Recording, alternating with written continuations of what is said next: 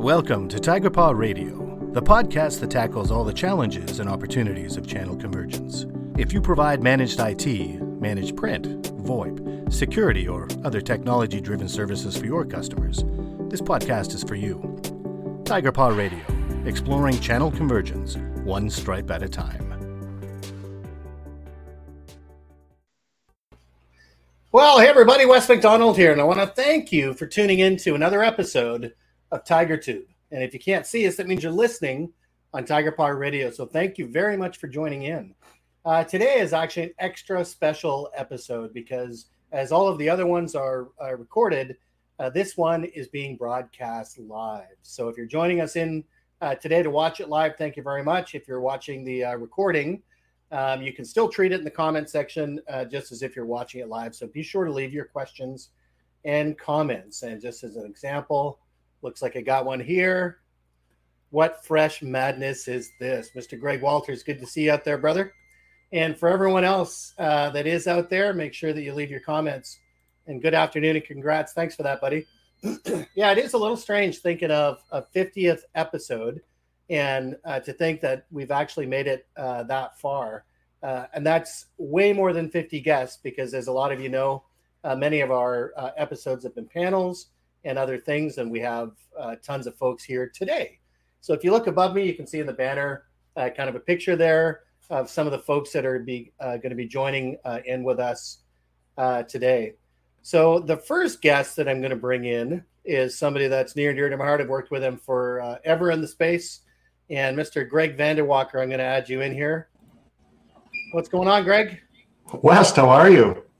Really good, brother. Appreciate it. Hey, it's great to be here. Thanks for the invite. Very honored. Well, you know, you've always been a tremendous asset in the industry doing things for the greater good and absolutely love the things that you've been doing over at Collaborance, kind of changing how we do business in the office equipment channel.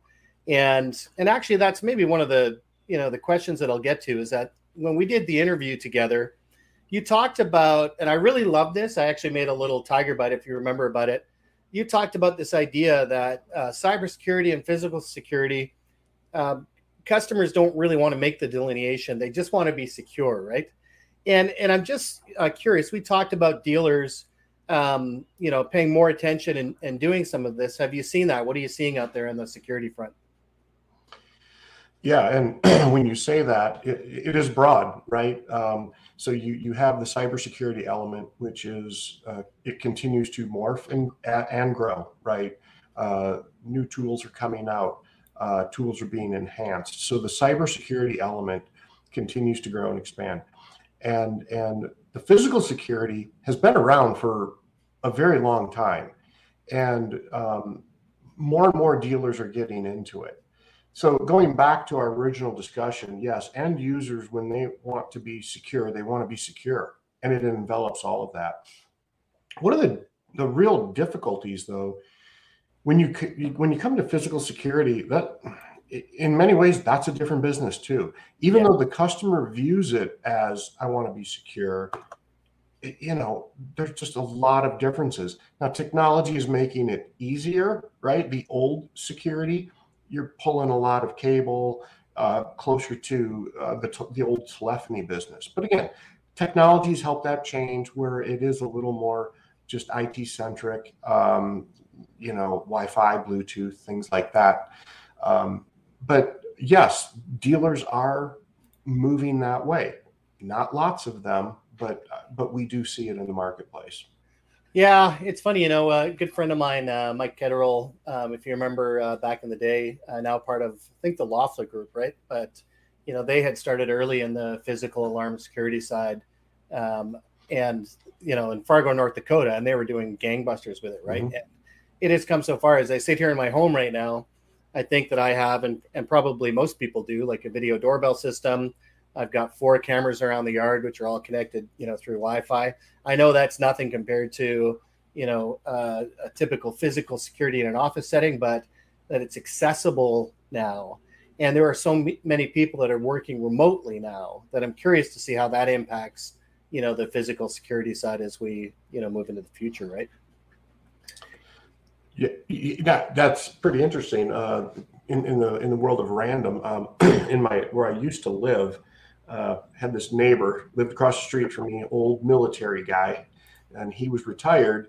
But one of his side gigs in retirement was, I believe, a pharmaceutical company, and they had reps all over the world. And he would go do audits of their home and look at ergonomics. Do they have a good chair, desk? But also looking at what physical security risks do we have? Which, again, never really thought about that, but that is a thing that he was doing years ago. Yeah. I can only imagine the heightened just awareness. I got to think the lawyers are thinking about this, and yes. they're right. And so it just further just magnifies the fact that this is an opportunity for dealers to go have some pretty interesting discussions with their customers and pose these questions. And, I love it. And what kind of risks does that open you up to, Mr. Customer? So. Yeah. And risk assessments are so important now, especially as, we're working in ways that we've simply never done before en masse, right? And now it's happening. And wouldn't you know it, we've actually got another security specialist on the line today. I'm going to bring in Mr. Matt Lee from PAX 8. What are you doing? Howdy. How's it going, brother? I'm doing great. Thanks for having me on, Wes. It's good seeing you, buddy.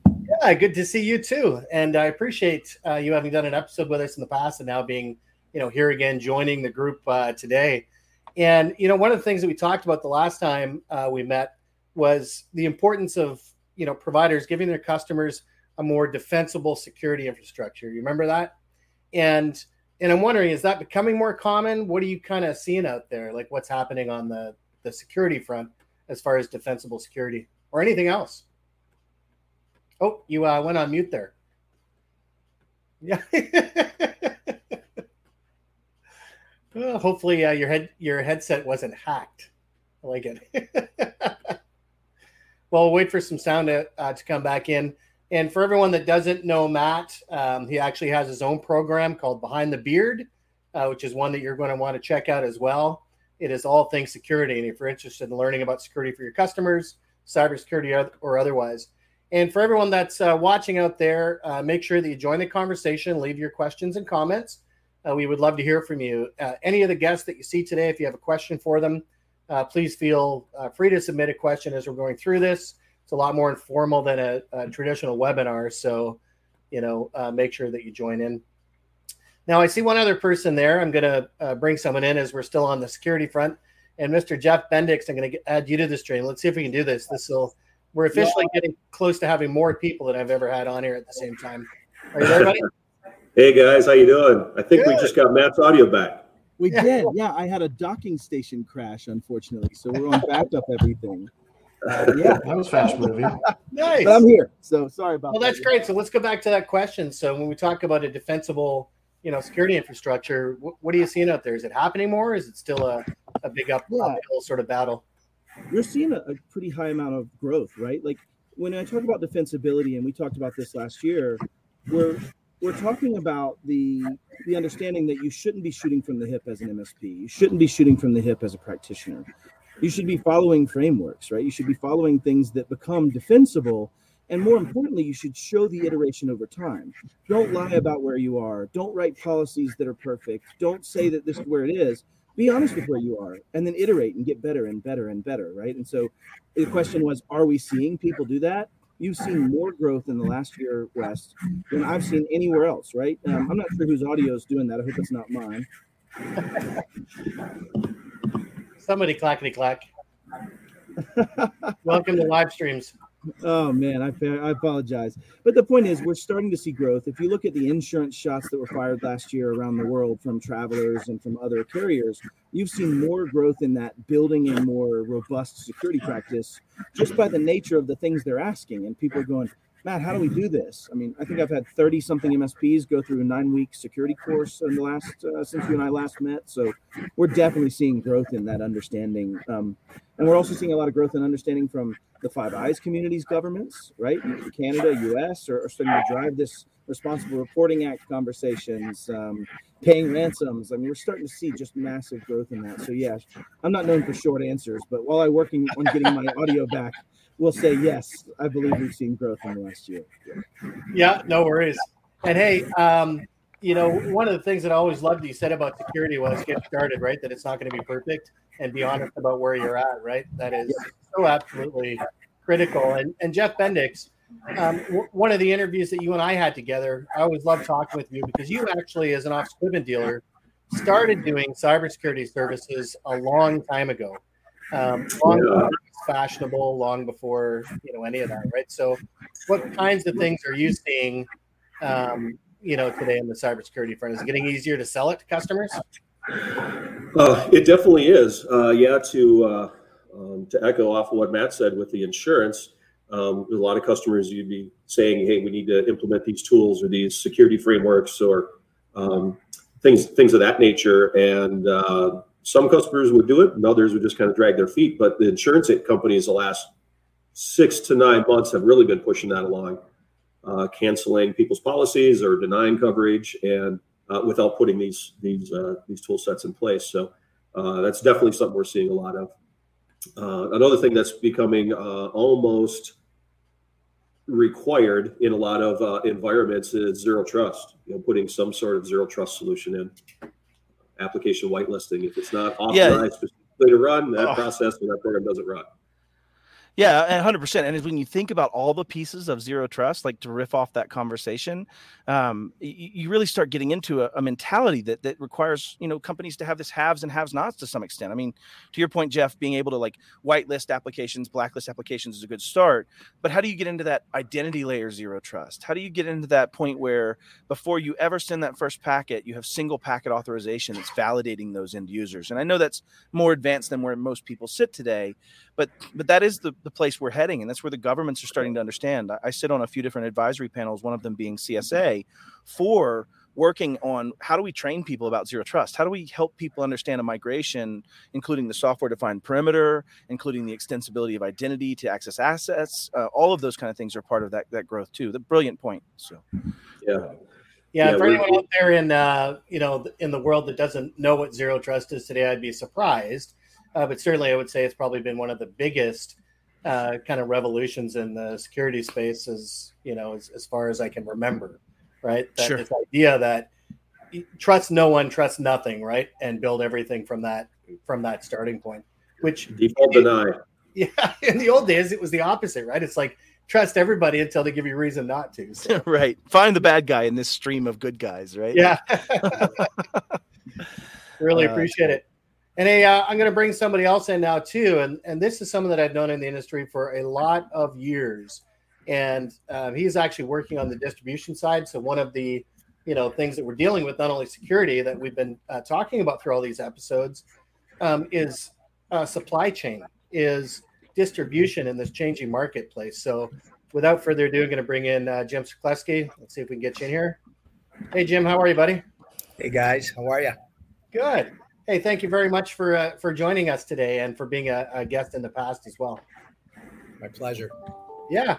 So one of the things that, we kind of talked about it, if for those that don't know Jim and our channel, that would be shocking and actually unforgivable. But we have a lot of channels that are watching the program today. So certainly for those that don't know Clover Imaging, one of the largest distributors in the world for the kinds of things that we buy and sell, and some new things as well, right, Jim? And when we spoke last time, you were talking about the need, even as a distributor, to start looking into offering, different products than, traditionally they had, right? So I guess my question is, how's that going?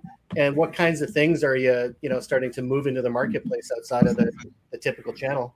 Sure. So distributor and manufacturer, of course. So manufacturer first and foremost. But, one of the things that we've been seeing is that with what we've built up on the manufacturing side, contract manufacturing has become, an opportunity for us. So for a lot of you that have seen that we closed Vietnam, we didn't close Vietnam. We just don't manufacture printer cartridges in Vietnam any longer. So we still have our Vietnam facility, but we're contract manufacturing 3D printer supplies.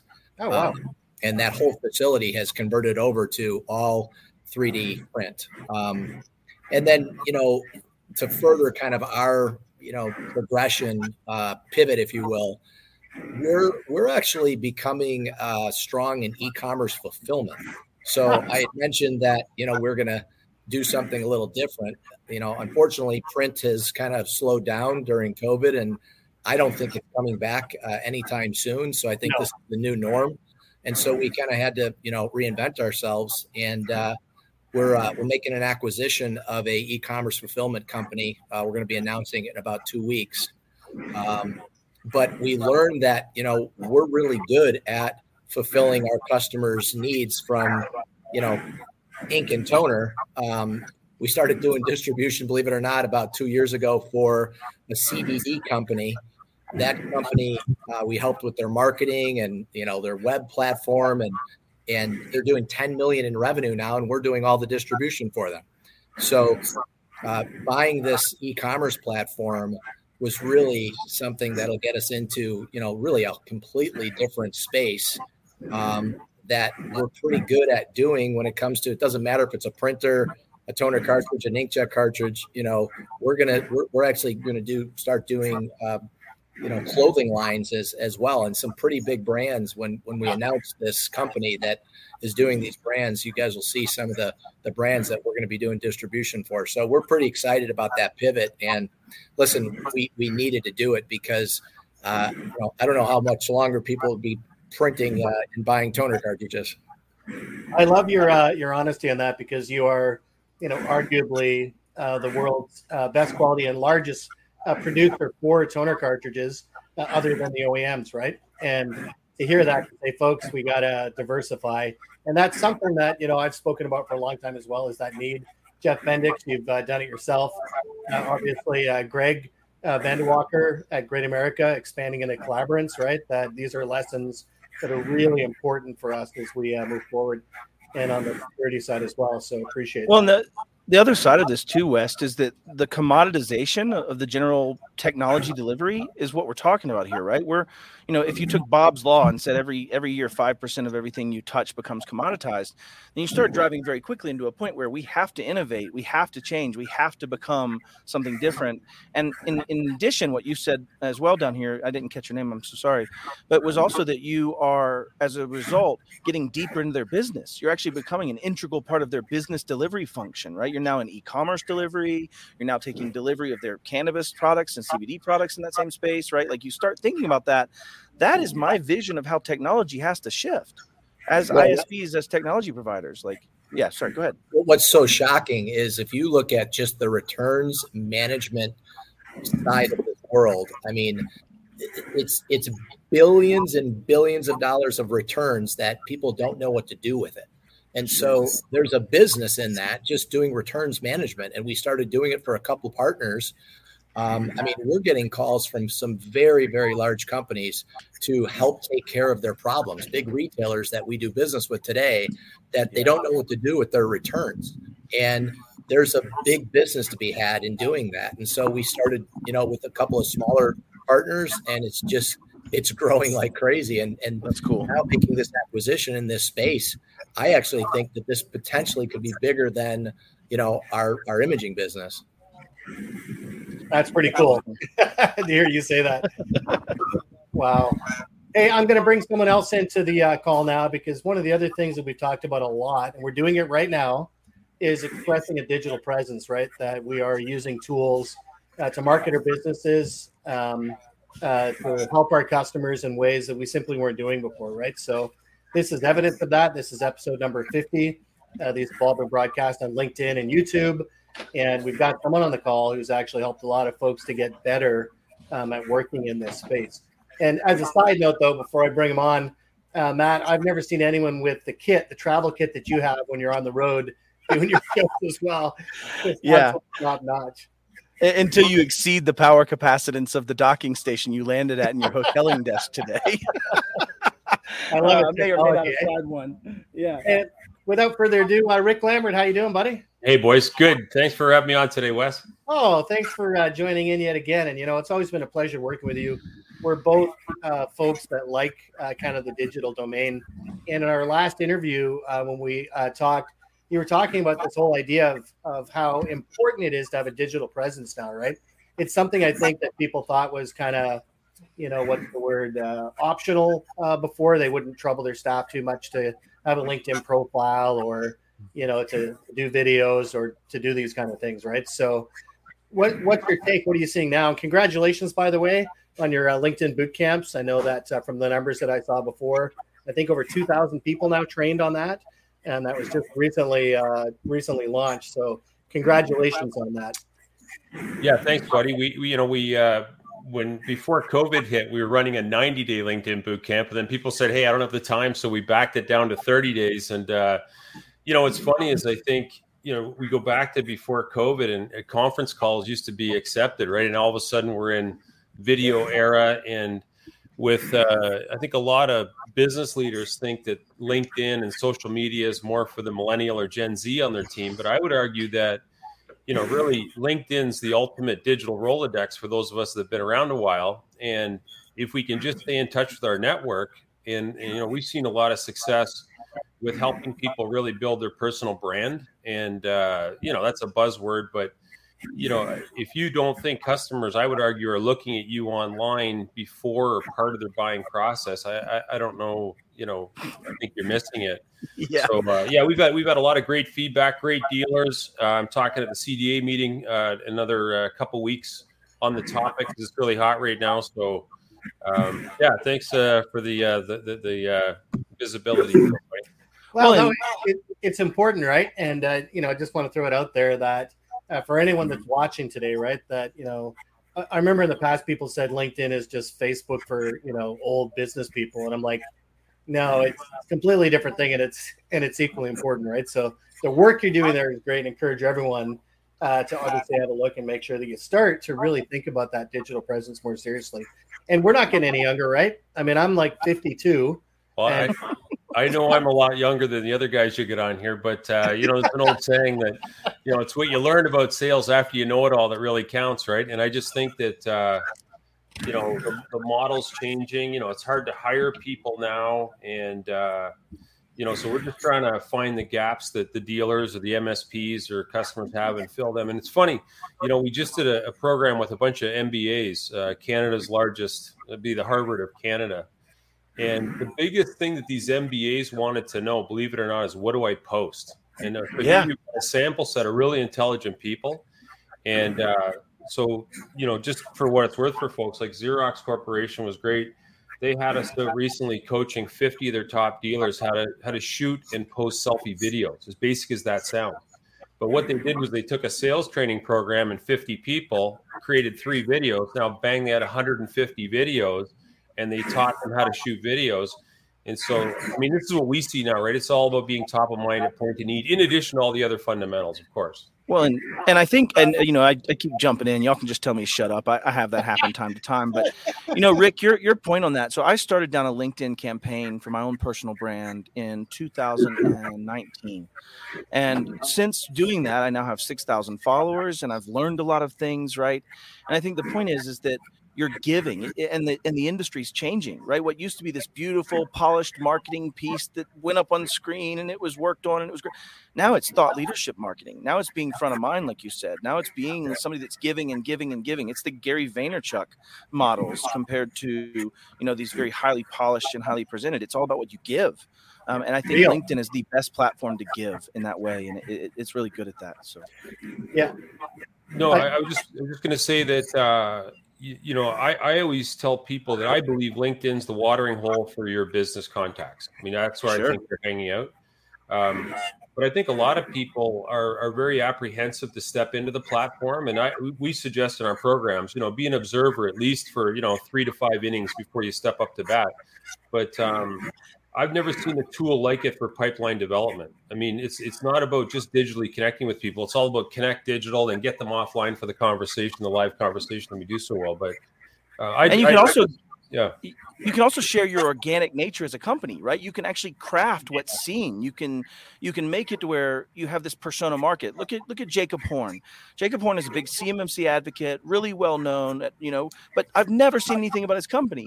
But in my heart, I believe in his company. I think their operations are great.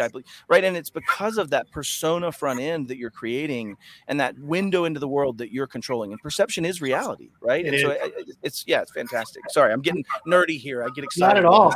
And it's a good segue that one of those things you talk about when you talk about sort of organically, growing the brand of the company out there, getting people to understand what that is, right?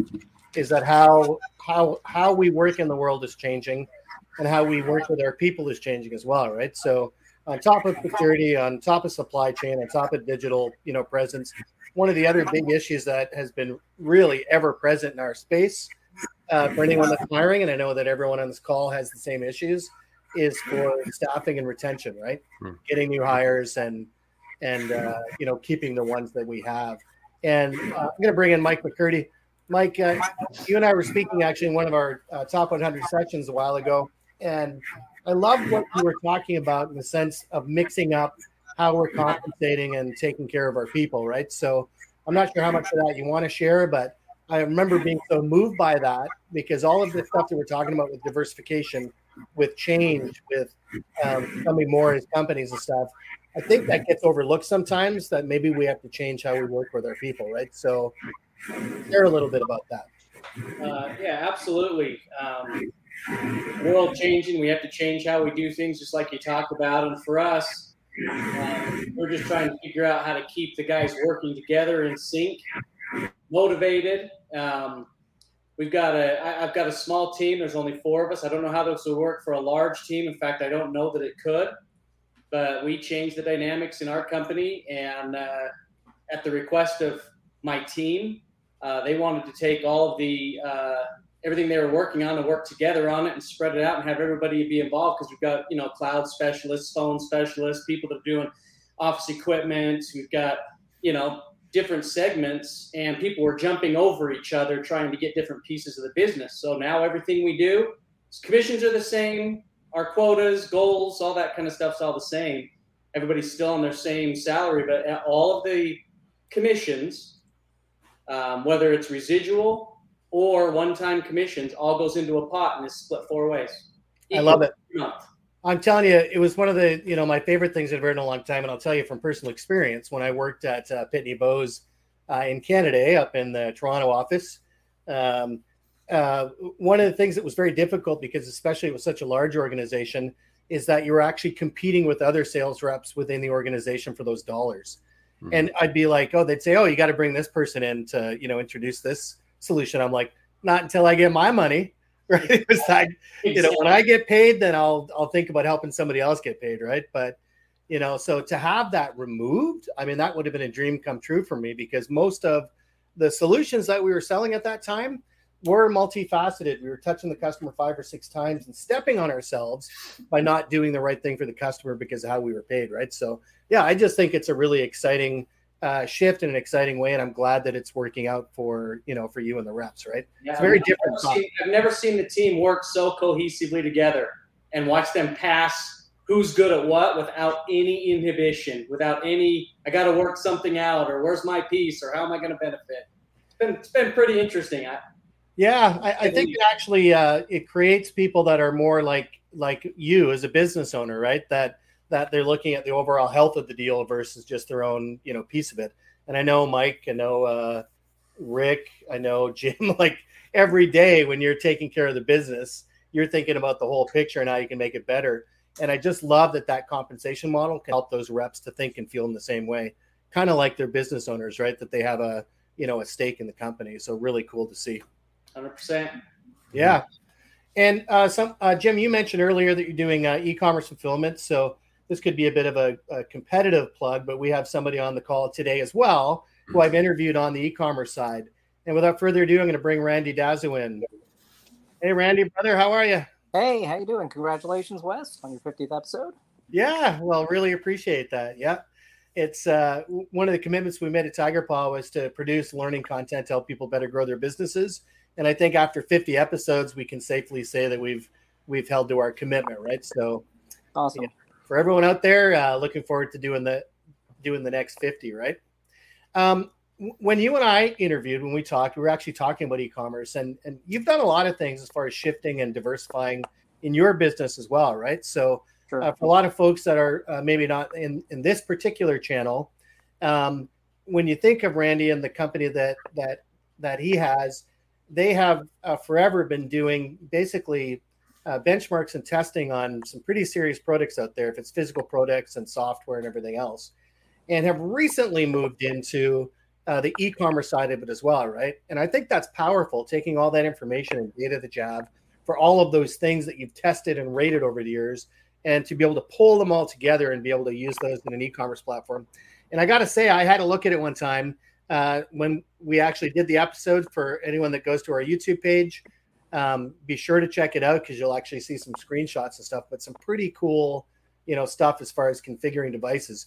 There are those that say that copiers are too complicated to configure, for a customer to do on their own. And Rick, I think you mentioned earlier that, people, before they ever talk to us, they see us probably, a ton of times online, right? Our digital presence. And they want to do a lot of these things on their own. And the other interesting thing that you stated was, instead of being competitive for the sales reps, saying, oh man, if I'm doing e-commerce, then I'm probably not going to get paid for it.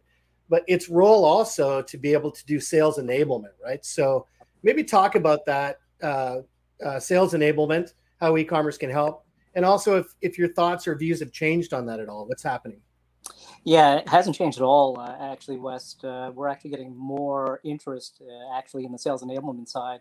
Part of it is that, we really built a really cool tool for e-commerce, and we knew that, the salespeople could also use this tool to their benefit, not only to help, progress the sale for their customers that are actually shopping online, but, they can actually see the activity that's actually happening with those clients and also help them out if they want to. So, one of the things that we ended up building this year was a whole CPQ builder for Uverse. Basically, Uverse is the name of our e-commerce platform. And, through discussions that we had with dealers, and that's how we built the platform, was really just talking to them and seeing what they needed and wanted. A lot of the challenges that they had were around just quoting, the right products for the customers, or even configuring the products correctly for the customers to be able to price it out correctly. And we had all those components in Uverse already, so why not just open that up and build a whole back-end system for the salespeople to use, basically for sales enablement. So that's essentially what we did. And they have a much better tool that, not only will allow them to configure the products correctly with no mistakes, be able to link that to their pricing schedules that they have, and be able to quote that out and build a proposal and send that off to the customer right away. And part of the challenges that they have is that there isn't really a good tool between all the tools that they're using currently today that can actually be that middleware that works with the CRM and works with the ERP system. And this was able to do that. We solved the problem for one of the dealers, and now all the dealers are asking for it. So, the interesting thing with the e-commerce side and also the sales enablement side being in one platform now is that the customers and the clients can work together. On the customer side, they can actually help self-sell the product, where they're actually going in, educating themselves, getting the thought leadership, as some others have mentioned, from the dealership of what they have on their website. And then the salesperson can come in and help them out if they have any challenges trying to figure out what products to buy, what types of service and supplies contracts that they need, or even just, setting up a lease for them, which also is all automated. But if the customers have any challenges, the salespeople can jump in and help them out at the same time too. Automation, man, if there's one thing that, kind of crosses all of our channels and all of the things that we do for a living, is that automation can be our best friend or our worst enemy, right? And I don't think we can ignore it anymore. I know a lot of people looked at e-commerce very simply and just said, oh no, we can't compete against Amazon. And from what I've seen from you and what you're doing, from what Clover Imaging doing with e-commerce as well, that it's not just about clicking and buying a product, right? That there are more things that can be done with it, more ways to help the the customers, right? And Jim, I got to think that was a big decision for you guys, like on the e-commerce side, because that really is a different way of doing business as a manufacturer and as a distributor, right? Well, we were pick, packing, and shipping, 4,000 or 5,000 items a day for our current customer base, and we do it pretty well. So we said, why not do it for any other asset, right? It doesn't matter what it is. And actually, we're doing it for a bunch of our dealers now. We're taking in their inventory and we're distributing it for them. But we're going to go beyond, obviously, the imaging space. Yeah, I love it though. But it is about, again, it's an enablement feature, right? And I got to think that it's got to save time and money for everybody involved through the whole chain, right? From the customer to the sales rep to, the dealer, all the way through that value proposition, right? No question. And I would think for everyone on the call, like Jeff and Mike, not to put you guys on the spot, but have you guys also been exploring e-commerce options, trying to figure out how that might be a fit for the businesses as dealers? And we can start with you, Mike, I guess. Yeah, we have been exploring it. We have explored it in the past. It's been unsuccessful so far, but it's finding that right company and that the right people that have figured it out and can deliver that down into our model, because we can't do it ourselves. We've got to rely on somebody else that's set up for us. There's too much money and too much that goes involved with it. So finding that right thing has been our challenge. It's just close to it yet. So you have to rely on that, external expertise, right? And that's certainly, Greg, one of the things that you've offered to the marketplace for dealers trying to get into the space to be able to do technology outside of the managed print space to have a good, solution for them, right? And fortunately, yours has been working for the market. Yeah, I'm kind of curious to Mike and Jeff. I mean, Wes was pinging you on the e-commerce, and I'm passionate about this. And one of the things that I've heard dealer principals say is, it's just selling copiers is too complicated. And I think that's a false narrative, but I'd like to get your opinion. What is your take? Is it too complicated or isn't it? And Jeff, maybe we'll get you to take that. It depends on how you approach it and how you interact with your customers. Some people make it way more complicated than it needs to be, to your point. Some of it, customers have been conditioned over the years how complicated it needs to be, and it's really not. So we do have e-commerce on our site. It's very, very limited use on what people use it by. They often try to or prefer to interact directly with a person on a lot of technology topics. Nice. But there definitely is a move that way. Yeah, well, I think it has to move that way, right? So maybe we'll move into this now. And what I'm going to get everyone to do here is I'm going to move through everyone, and we're going to talk about predictions for the future, right? So I think that's kind of an easy one. We've already thrown it out there. E-commerce is going to be something that is going to be inevitable as we all kind of evolve and change how we do business. What other, things are there? And Matt Lee, maybe I'll get you to start with this. What do you think is the next big thing? All right. We got camera and audio at the same time. You guys hear me? Man, we're winning today. I think the biggest things you're going to see in the future from a cybersecurity and from a service provider perspective is you're going to see more formulation around what is a service provider, what are they responsible for, what are the things that we have involved, and what are the regulations around those things. You're already seeing it. I think in the United States, we have 26 different states with privacy laws in play. We have, I think, 4 or 5 states with their own cybersecurity reporting act in play. You have the Five Eyes coming out with several different things in that same space for the UK and for New Zealand, for Australia, and for Canada. We're all following similar suits. So if I was to take that prediction forward, you're seeing this shift in what would have just been a profit center and wrench turning for a lot of providers. People saying, I'm here to deal with the technology. I don't do the security. That's not my thing. I'm a tech guy. That's all we do. I think that separation is fake. And I think that, I did a speech for Aptega to a bunch of MSSPs a few weeks ago in Atlanta. And I started it out with, there is no such thing as an MSSP. Right. You can't touch the data and not secure it, and you can't secure it without knowing what it's worth and how it works. And I think that the things you're starting to see is a shift of drastic nature from the risk of being a service provider if you haven't taken those things into account, if you haven't built in the defensibility. But I think the real challenges that are coming and the things that they'll face would be that shift into being that trusted advisor, being that business advisor, back to a couple of people's points here saying we started distributing for them because it made sense, right? Greg's point. So those are the things we're going to start seeing more and more, and they're going to coalesce with the risk of that and the regulatory aspect of that. Potentially, even as you start seeing in the next few years, we'll start seeing actual self-regulatory options happening for MSPs and having to actually check the box in more ways than one. But that's my thoughts. I love what you said there too, though, about, kind of, it's almost this snobbery of, oh, we don't do that. Right. Yeah. That's I'm just a tech guy. I know I have admin creds, and I know I touch all these things and open up holes and stuff, but I'm not security. We don't do that. Yeah, okay. I love hearing that. I mean, obviously with Jeff Bendix and Mike and others on the call, right, that have started adopting those kind of things. Greg Vanderwalker, obviously with the Collaborance offering, that has nothing to do with print. And Matt, as you know, for my channel, obviously it started with office equipment and printing. Sure. It's become so much more. And security has been a big part of that, right? So when you're talking to your MSP friends out there as well, and your IT services folks, to be paying attention to the office equipment channel as well, because they are starting to become, like you said, more technology providers, period. Yep. Right? So well, how many of you still set IRQ ports on cards you plug into a machine, right? Like it's not a thing anymore. It's commoditizing. Everybody's going to be on Azure AD and some SaaS applications. Yes. Like it's a whole different world, right? You don't get paid to spin the plates as an MSP anymore in those worlds. So yeah, well, if it wasn't for the cloud, I wouldn't be able to do this today. None of us would, right? So, or even fail and recover like we did, right? Like I apologize for my failure of my equipment here.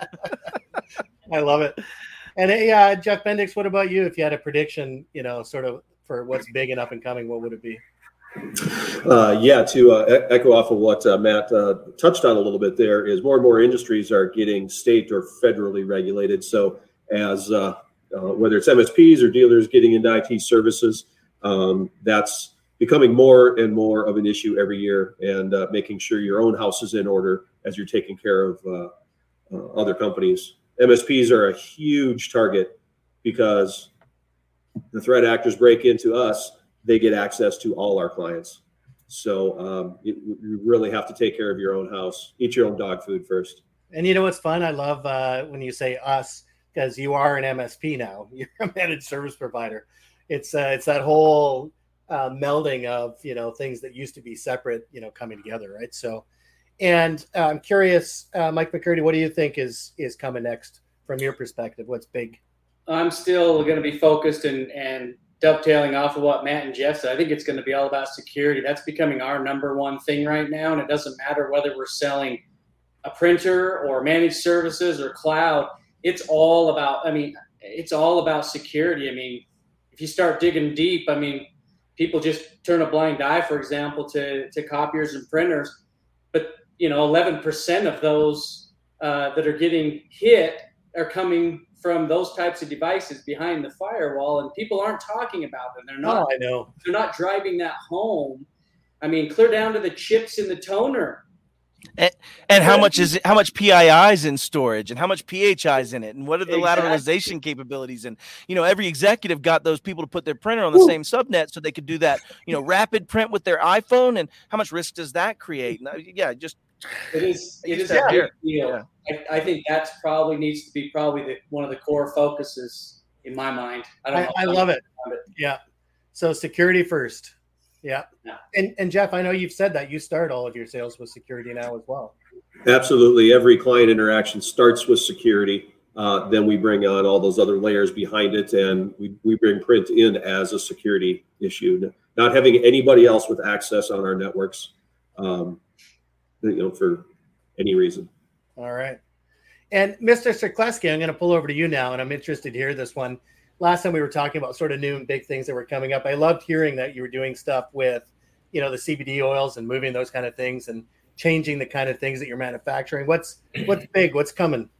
Well, we're a little different than you guys, right? Obviously, security is huge, but where I see a monster problem and the opportunity is looking at ESG and what's happening from that perspective. And when I look at all these returns that are coming back from Amazon and coming back from retailers and coming back from Walmart and you name it, the whole e-commerce forward has a massive problem on the reverse, massive.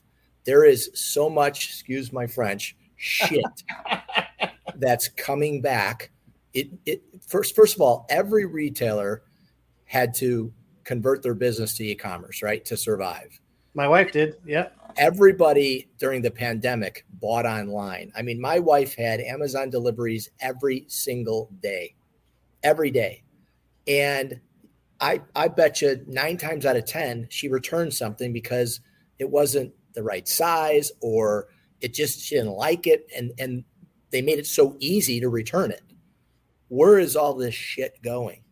There is a massive, massive problem brewing, billions and billions of dollars on returns issues that somebody needs to solve.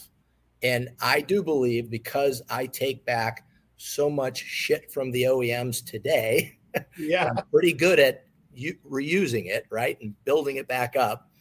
There's a massive opportunity with all kinds of other returns. And so I believe there is a massive green play with returns management. And that's why we are buying an e-commerce fulfillment company to start, because it has a massive returns management aspect to it that we're seeing that people are paying for those services. And so I do think that that's a big problem that needs to be solved. And I think that there's going to be companies monetizing that.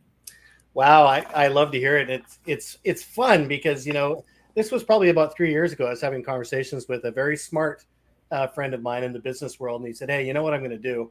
I'm going to start this company that what they do is they go around to retailers, right? And they handle all that return stuff for them. So they will physically go in there, they'll box up the thing, they'll take care of it, and then they'll send it off. Because as a retailer, you're always too busy. Like, yes, you can return it, but do you really want to, right? And one of the crazy things now, this just happened to me the first time the other day. I don't know anyone else on the call, if you can let me know if it's happened to you. The returns now are simply, just leave it on the porch. Doesn't have to be in a box or anything else, and they'll pick it up and take care of it, right? So it's this whole returns opportunity thing that you mentioned. There are some pretty clever ways to make some money around that, right? I love it. It's funny. I was in the UPS store not long ago dropping something off, and there was one other person in there, one lady. She had every counter in both directions filled with Amazon returns. I'm like, what the crap, lady? She goes, I have 3 daughters at home. and Jeff, we've looked at, I don't know, maybe a dozen companies already through our private equity firm that gives us access to some of these returns management companies.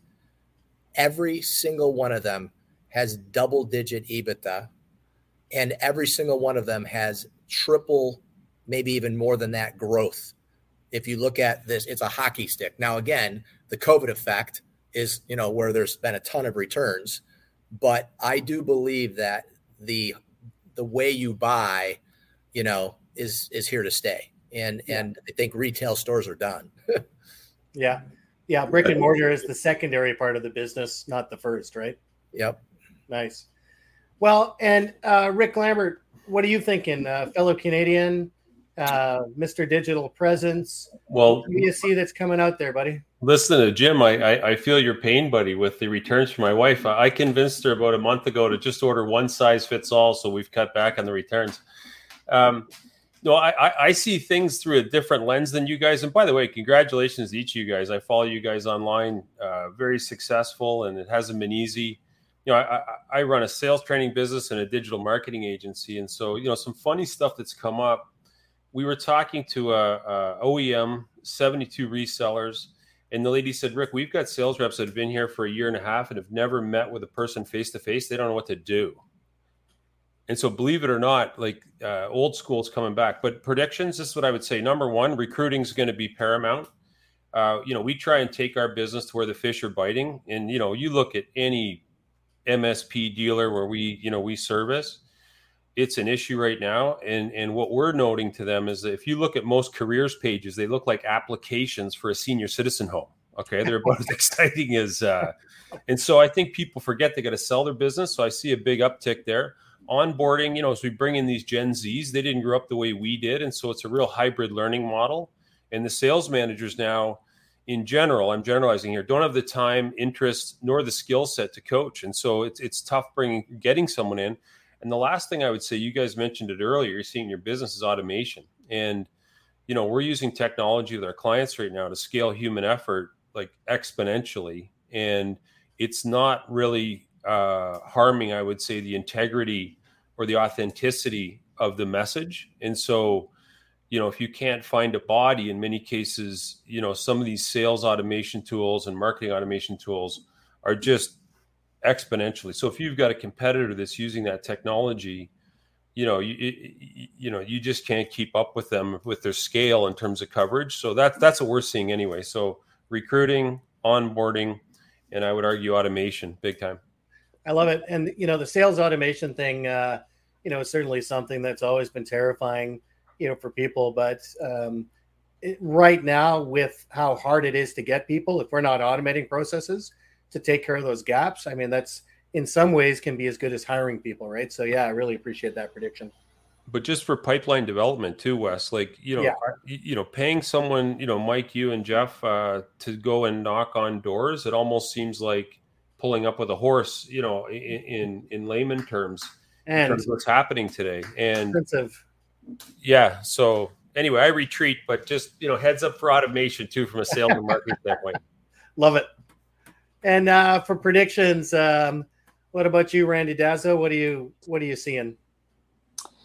Well, of course, e-commerce is definitely kind of on the cutting edge of where dealers should be going towards, in the future. When we talk about technology, we look at two different areas. Obviously, there's the print space that still has some opportunities for and growth actually in some certain areas in the production space, the wide format space, as well as label printers, direct-to-garment and packaging spaces that are all growing right now. This whole personalization, being able to have unique, garment and fabrics and things like that. So there's a lot of stuff going on in that area. We've also been talking about, managed services for the longest time as well for the dealers. Of course, cloud and digital transformation is also really big that we've been, always talking about when we talk about software at the very beginning and how people can be automating, how clients can be automating their processes and things like that. And someone mentioned also sustainability. Sustainability is a really big topic these days when it comes to these next generations that are really feeling the pressure and really knowing what the conditions are of the globe right now and really wanting to, make a difference and make things change for that. And all of our manufacturers are, behind that and coming up with their own programs at the same time too. So hopefully, that'll start to change as well. But one of the things I think the pandemic really did for us was accelerate a lot of other new technologies like the cloud. I mean, and things like communications and Teams meetings or these meetings that we're having right now that we didn't have before, where it has become essential. So we're really focused now on this new future of work and how people will be working in the future. And that's a really big topic that we have to really think about. And it's interesting, Mac, you've given us thumbs up. Security kind of cuts across all of these topics, and that's really critical. You can't talk about any of the things that we've been talking about without security because everything's connected today. But going back to the future of work, we don't know how people are going to be, coming back to offices right now, whether or not people will continue to be remote or have that hybrid work environment to what, the new, offices are going to look like. I mean, someone mentioned that they're in a hotel. Matt mentioned that they're doing the hoteling in his company. Yeah. And that's a very common thing now because people are shifting. And that changes the landscape for not only our industry, but any of the office industries. And I've been talking, to the dealers about diversifying into new future, we call it not the future of work, but we do also call it that as well. But the future of office, and it's not really future of office, it's the future of work because it's no longer just in this confound of being in an office anymore. I was going to say the office is where we are right now. Where we are right now, and I'm in my house, and that's where I'm working. So it's a big change that we're all going to have to grapple with, especially with the dealers too, knowing that they've traditionally been selling into offices. What can they do to change the landscape and the environment for the new future of work, basically, of how people are going to work? I love it how you express that. It's not just the future of work; it's the new future of work, right? The new future of work. Yep. That's great. And hey, Mike McCurdy, what about you? What are you seeing out there? I don't know. I think I already talked. Oh, you did. We need to go to Greg. Up above, Greg Vanderwalker. What are you seeing out there? Oh, well, I've got two predictions. Number one, the Colorado Avalanche will repeat the Stanley Cup champions next June too. So we're going to go twofer. So let's go Avs. The second one is tied to Randy's. Things haven't shaken out completely when it comes to work. And I think as business leaders, we have to really be agile and have our pulse. We're feeling that pulse of what is going on, because I just don't think it's the end. And I certainly have no vision on what it's going to look like. But, you know, when you run a labor intensive business like a call center, you know, where, how, you know, we've hired 20 people since since January 1st. And, you know, there's just a lot of moving parts to that. And with distributed workforce, some things change and you're learning. And so you're just having to adapt and adjust. And we're not out of the woods yet. And so that's just going to be something we're going to have to develop a core competency as business leaders to adapt and meet the people where they are, and maintaining our service levels that we and our customers expect. I love how you say that. We've got to meet the people where they are, right? And there was a line from Lord of the Rings. I don't know if you remember Fellowship of the Rings. I always have to geek it up some way, and you led me down this path. That we don't necessarily get to choose the time in which we live, only that which we do with the time we are given. So probably a good note. And before I embarrass myself again, who else did I miss? Who do I got to get a prediction out of?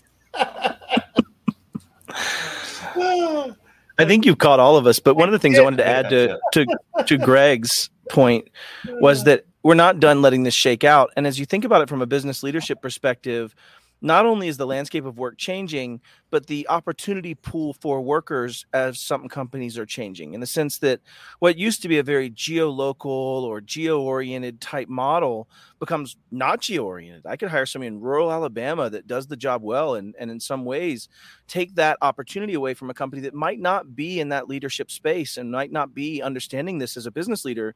And I think to your point, Greg, there are hundreds of pitfalls coming as these landscapes change. Think of what's done in just commercial real estate value. Look at what's done in just commercial real estate acquisition and costs and copiers that come with that. And how do we work and serve the home? And how does that, you just have so many moving pieces right now that if you are static in your view of the way you have work, you might miss out on hiring hundreds of people. And instead, those 20 you hire aren't good hires. Right. And you start winding into this world where, back to whoever said the recruitment aspect is so massive, it might have been Rick. You know, those are the pieces I think that are playing out as this hybrid work shifts. And it was one of my decisions when I decided where I was going to go. It was, what are the technology capabilities? Am I on Azure Active Directory? Am I on AD? Am I using something that just works, or do I have other challenges?